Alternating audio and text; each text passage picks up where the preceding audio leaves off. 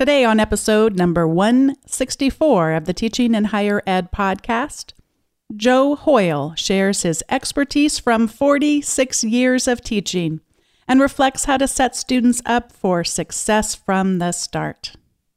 Produced by Innovate Learning, maximizing human potential. Welcome to this episode of Teaching in Higher Ed. This is the space where we explore the art and science of being more effective at facilitating learning. We also share ways to improve our personal productivity so we can have more peace in our lives and be even more present for our students.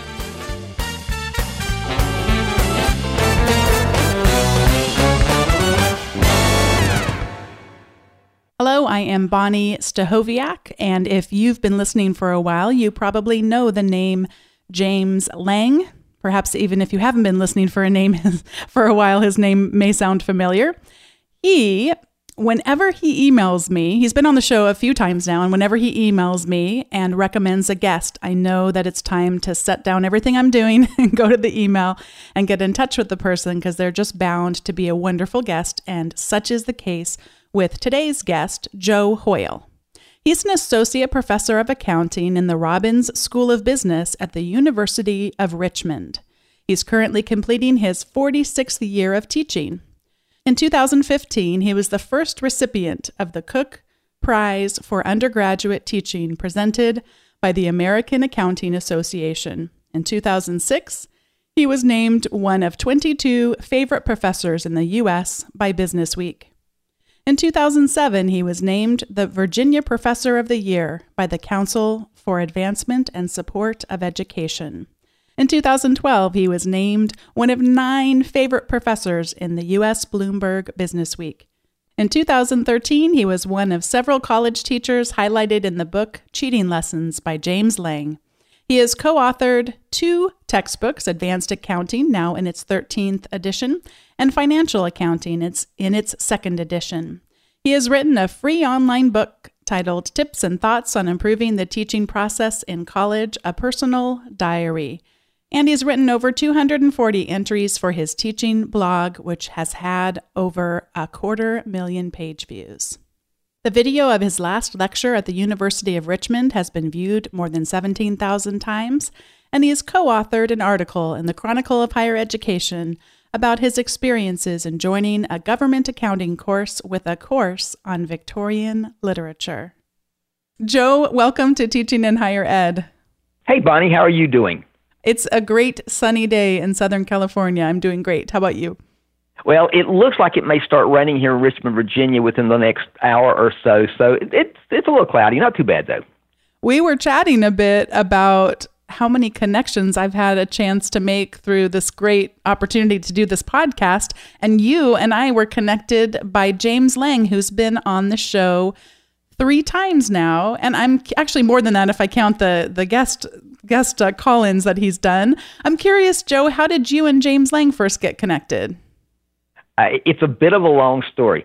About 8 years ago, I wrote a free teaching tips book that I put up on the University of Richmond website.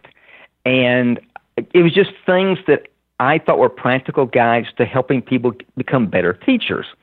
And I wanted some way to get the word out. It was free. I wasn't going to make any money on it. And one day I picked up a Chronicle of Higher Education, and I read this column that was by a guy named James Lang, and he was so astute in thinking about teaching. I was just impressed by what he had to say. So I was actually eating lunch at the time. So I tore out this column and came back to my office, and I sent him a free copy of my teaching tips book and just said, I wrote this. It's on the internet. I hope you'll read it. And thought, well, this is the dumbest thing I've ever done. He's never going to read this, and sent it to him.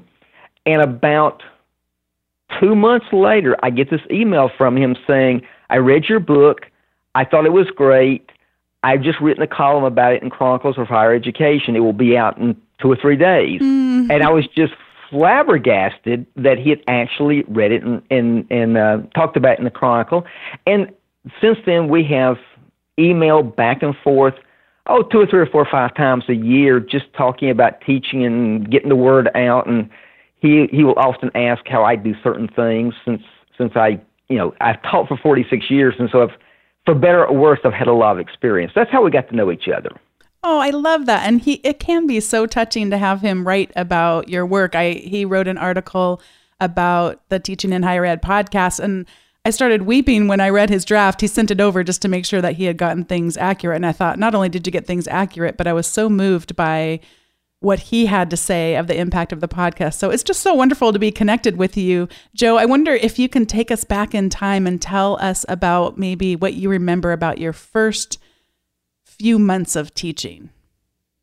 Well, having taught for 46 years, I tell my students that I started teaching 46 years ago, and I always tell them that when I first started teaching, Richard Nixon was president. And when I tell them that, these kids are all 19 years old, you would think that I had told them that I taught Abraham Lincoln. It's just like nobody can believe, not these young people cannot believe that I actually taught when Richard Nixon was that I was actually alive when Richard Nixon was president, let alone was a college professor. Oh, wow. When I first started teaching, I knew from the beginning that I really wanted to teach and teach fairly well. And so what I did for the first year, I taught in grad school, and I was teaching these horrible times that none of the tenured faculty wanted to teach. And I kept a diary, and I would come home every night after I taught, and I would write what I had done in that class and how well it had worked and how I should have fixed it some other way. And I felt that for a person who knew nothing about what they were doing, that was so helpful to me because it forced me to think about what actually happened. And I've recommended to many, many people over the years, if you want to become a better teacher, start writing about it. One of the reasons I do a blog is not only do I want to kind of talk with other people about teaching, I want to think about teaching for myself. And so writing has helped me ever since the very first classes I began, just because it forces you to take vague thoughts and put them into concrete words. Do you think that the journaling that you've done is helpful more so specifically down to that given course session didn't work well, I need to rework it? Or more broadly speaking about your teaching approaches, or should I not make this a binary thing and they're both helpful? When I did this at the beginning, everything to me was uncertain. Maybe everything still is uncertain for that matter. But I would walk out and I wouldn't even know what had gone wrong. I would know that something had not gone right, but I wouldn't know what had not gone right or what was happening in class. So what I was trying to do was effectively to find out what I wanted to be as a teacher and who I wanted to be as a teacher by simply analyzing how did this class go today. It was a wonderful exercise. I to a certain extent, I regret that I don't do it now. I've become, I guess, too busy. But just the idea of saying, okay, for the next 15 minutes, I'm going to think about what happened today.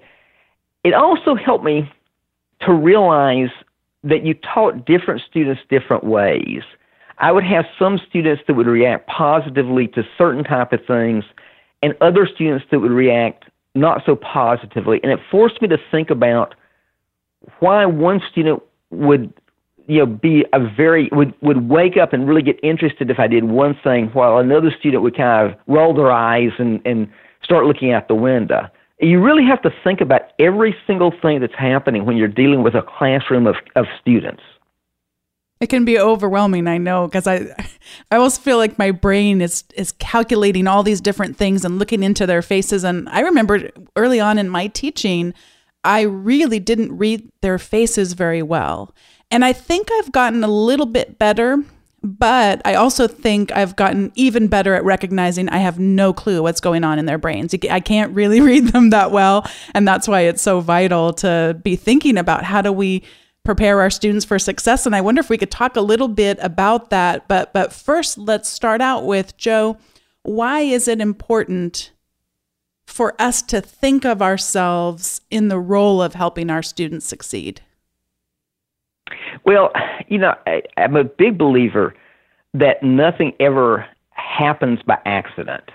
I used to talk to people who would tell me that they had careers in business and they wanted to become college professors. And they always would say the same thing. I just want to go in there and tell them all war stories.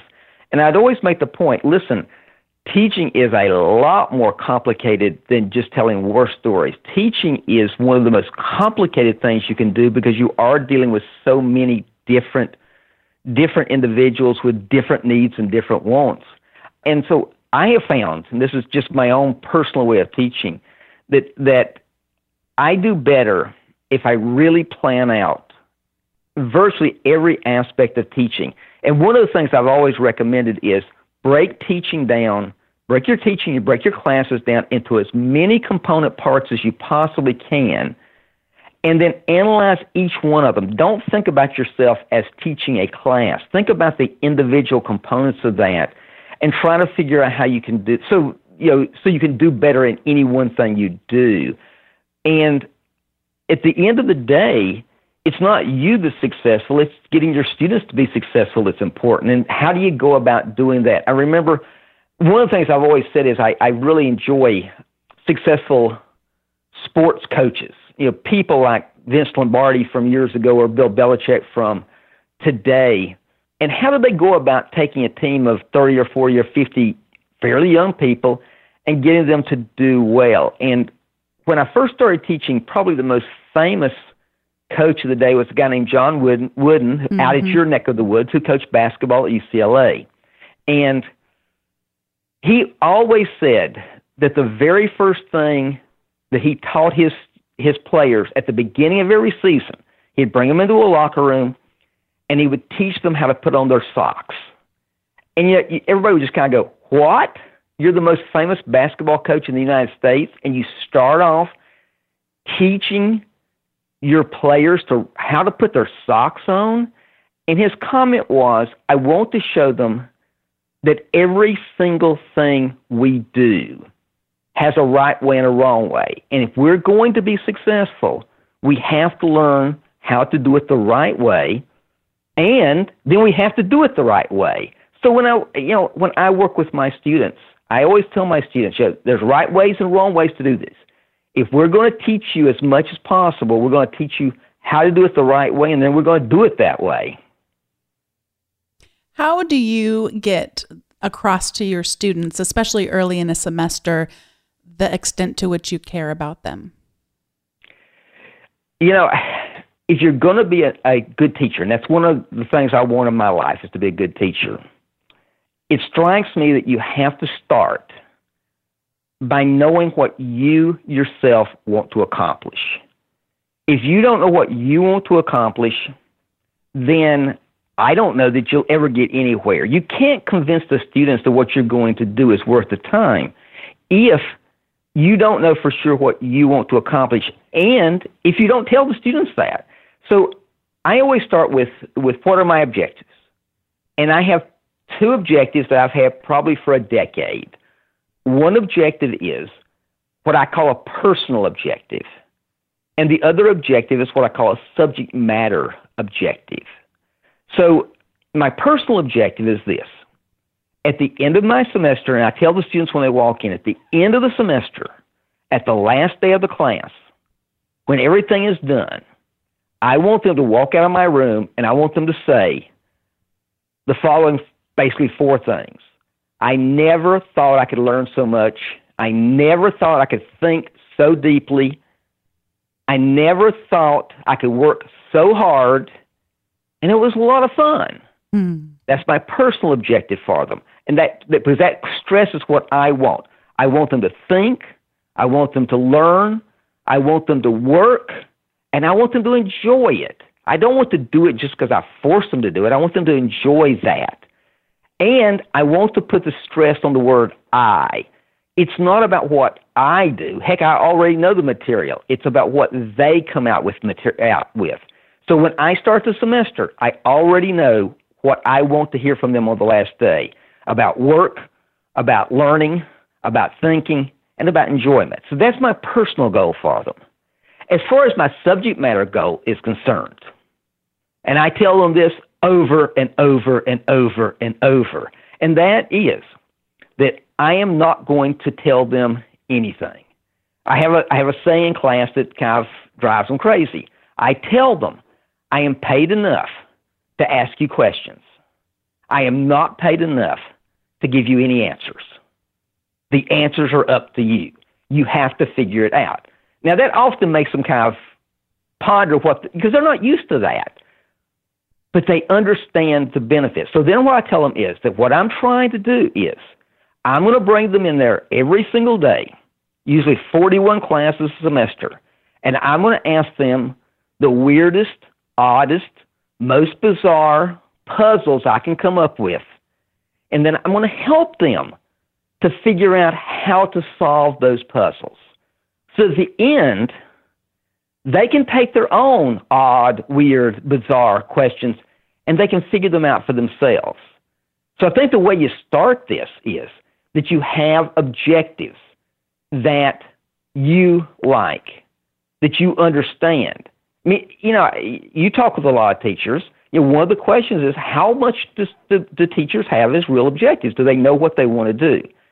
So I think they start with objectives. And I think then, after you have your objectives, I think it's important to figure out how you communicate with students. There has to be a way to communicate to the students. They can't read your mind. Yeah. So when you talk about how do the students know that I care about them? Well, the students know that I care about them because I communicate with them. I've always said the secret to a successful marriage, I've been married for 46 years, and the secret to a successful teaching is to be sure that you communicate openly, honestly, and fairly frequently. So one of the things I do, if you were taking my class, you would think this was overkill if nothing else. I email my students an awful lot. You and I could probably define what awful lot actually means, but let me give you an example of that. Please. My next class will be the end of August in 2017. So 4 months from now, 3.5 months from now, something like that. The students for that class registered in April. Our registration's in April for next fall. 1 week after the registration, I sent all my students the first email for next fall. I introduced myself. I talked about the class. I talked about why the class was important. I explained to them that I was going to send them some emails. And as far as I was concerned, if they were going to take my class, they needed to read those emails. I wasn't going to fill up their trash bin. I was going to send them stuff I thought was important. And probably over the summer, I will send them 10, 12 emails where I talk about lots and lots of stuff. Because I want, when they walk in on the first day of class in August, I want them to be ready to conquer the world. I want them to be ready to just learn all kinds of stuff. And so I'm going to spend a whole lot of communication time over the summer getting them ready for that. So, if you ask me how to get students geared up to be successful, I always say two things. One is know your objectives. Know what you want to accomplish. If you don't know what you want to accomplish, then you're liable to accomplish anything. And secondly, figure out for you how you want to communicate to students. It may be as clear as glass to you what you want, but if you don't tell them in some way, either through a chat room or a private Facebook page, or in my case, an email, they just won't understand what you want. And so those are the two things that I've already started, and I won't even get into this. When the semester begins, I usually email them about 5 times a week. So they get sick of that. But you'd be surprised at the end of the semester, they have accomplished an awful lot because they've got a goal that's worthy of doing, and they know how to get it done. They've learned how to put those socks on the right way, and then everything else we do, we kind of base it off of that. Can you talk a little bit about the transformation? Because one of the things I do share with faculty, especially as they're starting to want to experiment with a more active learning approach or try something they haven't done, I want to always be sure they know it is unlikely to be met with joy initially. Because what you talked about earlier, I want you to say at the end of the semester, I never thought I could learn so much, think so deeply, work so hard. And it was fun. We're not at the end of the semester yet. And so I'm probably not super excited, especially our students today feeling really overwhelmed with how much they're being communicated to. They have got financial aid and textbooks and all that. I may not find the 5 times a week joyful now, but can you tell me a story about someone who at the end of the semester told you that, wow, I didn't think that was going to be as helpful as it actually was? Well, heck, I can tell you one real quickly. I just gave a final exam last week, and one of my students, who I think made a B minus, wrote on the bottom of my final exam. It wasn't like I asked her to write something. She just wrote on the bottom of the final exam. So I can't quote this exactly because I don't have it in front of me, but she said, "You taught me so very much about accounting, and you taught me even more about life." Okay, that to me is what I want to hear from a student. That I taught them accounting, but I taught them more about life. Part of that gets to be, what role do you want to play as a teacher? Do you want to be a teacher or do you want to be a mentor? That's one of the questions I ask a lot is, if you want to be a teacher, that's a wonderful profession. If you want to be a mentor, that's a wonderful profession also, but they're slightly different. And I view my role as a mentor. So now, the question then kind of comes up, and I think this goes back to part of the idea of an objective, and that is, how do you know whether you want to be a teacher or whether you want to be a mentor? And what I always tell people is this, and there used to be a pizza commercial that would say, it was by Tombstone Pizza, what do you want on your tombstone? So I will go into a teacher and say, okay, let's assume that your students are writing your tombstone, that they've been charged with, that writing what's going to be on your tombstone.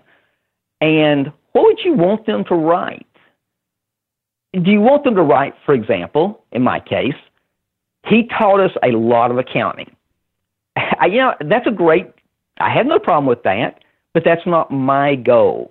I want to be something different than that. And so I always tell people that what I would hope the students write on my tombstone is, he cared enough about us that he pushed us to be great.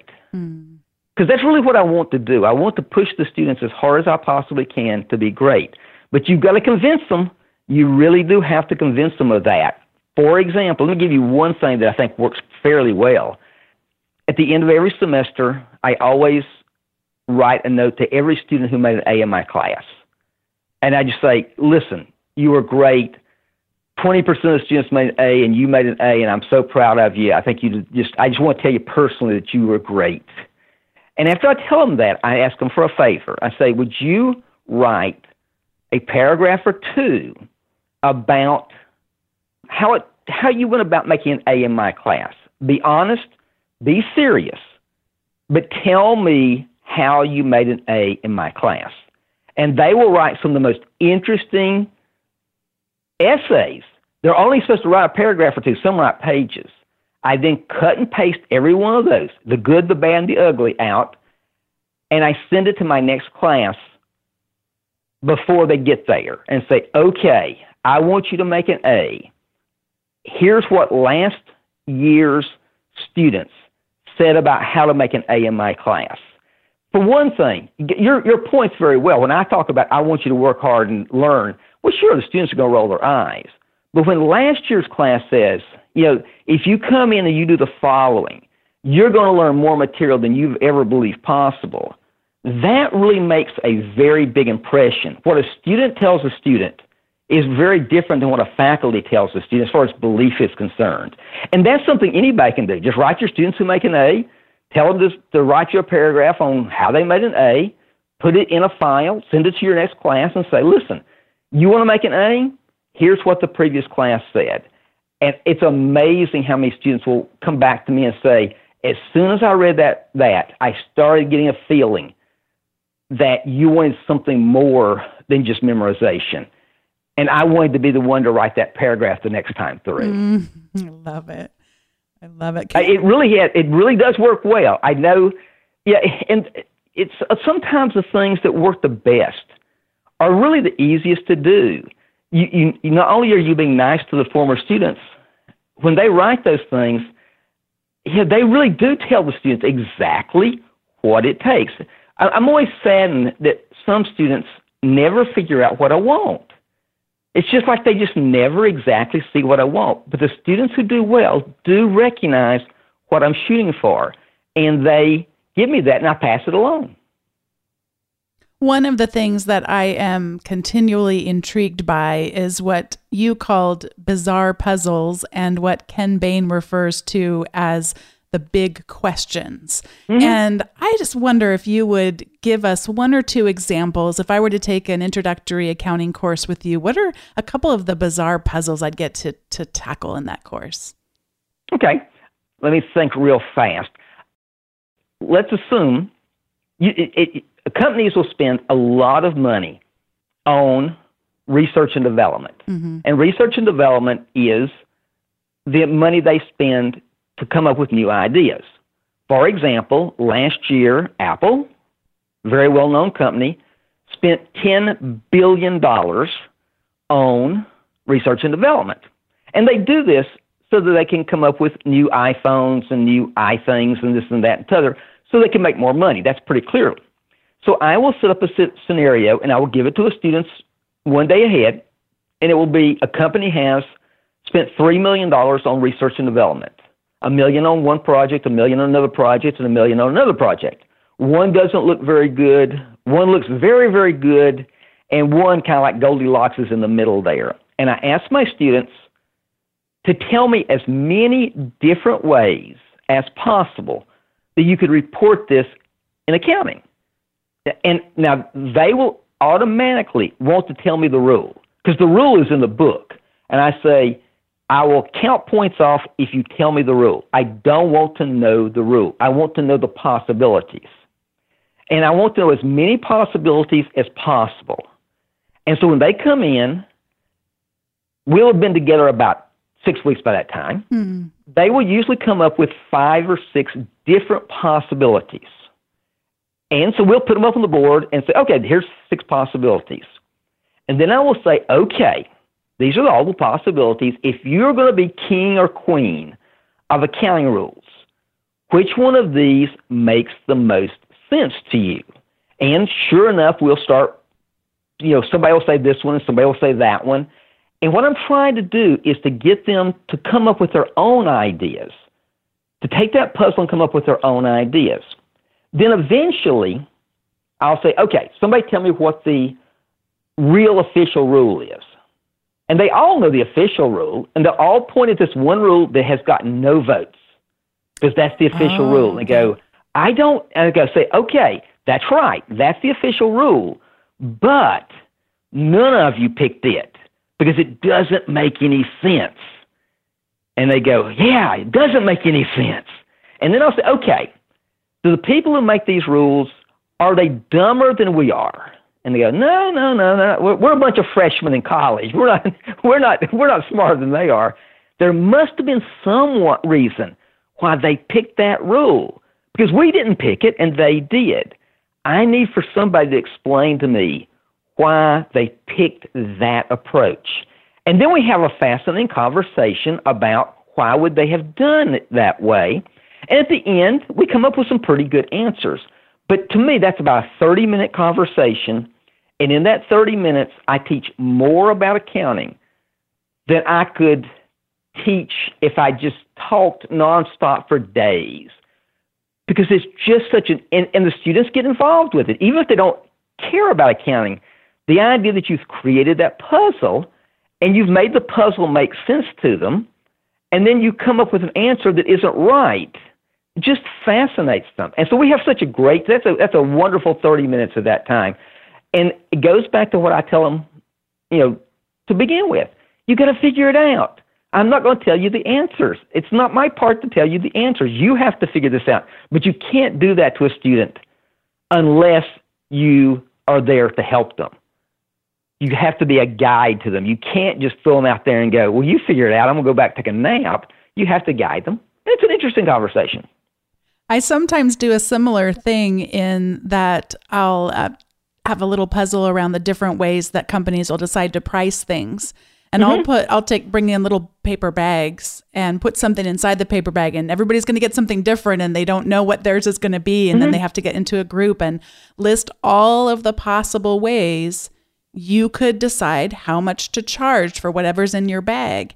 And it's such a better way for them to learn about different pricing strategies. Because I find so much of the time they are thinking, whatever our pricing strategy should be, it should be the cheapest and the best. And it's kind of like, well, that's kind of like a little, and then just to recognize all the other possibilities, and that many companies have a wide range of reasons why they would make a choice. And it's not always to be the cheapest out there in the market. But rather than me lecture on that, the little mystery of the bag and what's in there, and we all have different things. And I just am staggered by the wonderful things that they'll come up with, and always stuff I never would have thought of as I was preparing the little mystery. Yeah, one of the things that I always tell myself and other teachers is, if possible, don't have the teacher say more than 50% of the words. Because as soon as you get pretty far above 50%, you're just lecturing. The hard part, though, is if you can't just go, okay, guys, it's your turn to do the 50% of the talking, because they don't know what to say. You have to set up, in my case, puzzles, and that was what you're doing there. You have to set up some kind of a situation where they have something they can talk about. And if you give them that opportunity and you have it set up, that's one of the reasons I've taught for so long. Eventually you start figuring out what does work to get them to talk. But if you do more than 50% of the talking, you're going to lose something. But it is so easy because you have these quiet spaces, and you don't like quiet spaces, so you talk. You have to learn how do you get the students to do the talking. What have I not asked you about preparing our students for success early in the semester that we've got to talk about before we get to the recommendation segment? Well, here's something I did yesterday, and one of my theories about teaching is that most students are fairly bright individuals. Some of them are very bright individuals, but most of them don't know how to be good students. They've kind of relied on smartness and not on skills. So for my junior level class, I wrote them an email yesterday, 4 months ahead, and I told them about a book that I would recommend called Make It Stick by Brown, Redinger, and McDaniel. I think I have those names wrong, but Make It Stick is the name of the book. And it's a great book about how to be a great student. And so I write to students and say, listen, do this or don't do it, I don't care.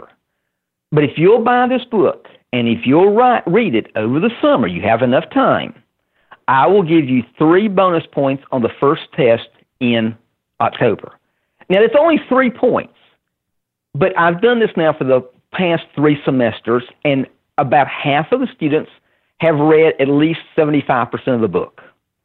And I myself think that's one of the best 3 points I've ever given anybody, is that I have said, listen, you're going to have a summer where you don't have anything to do.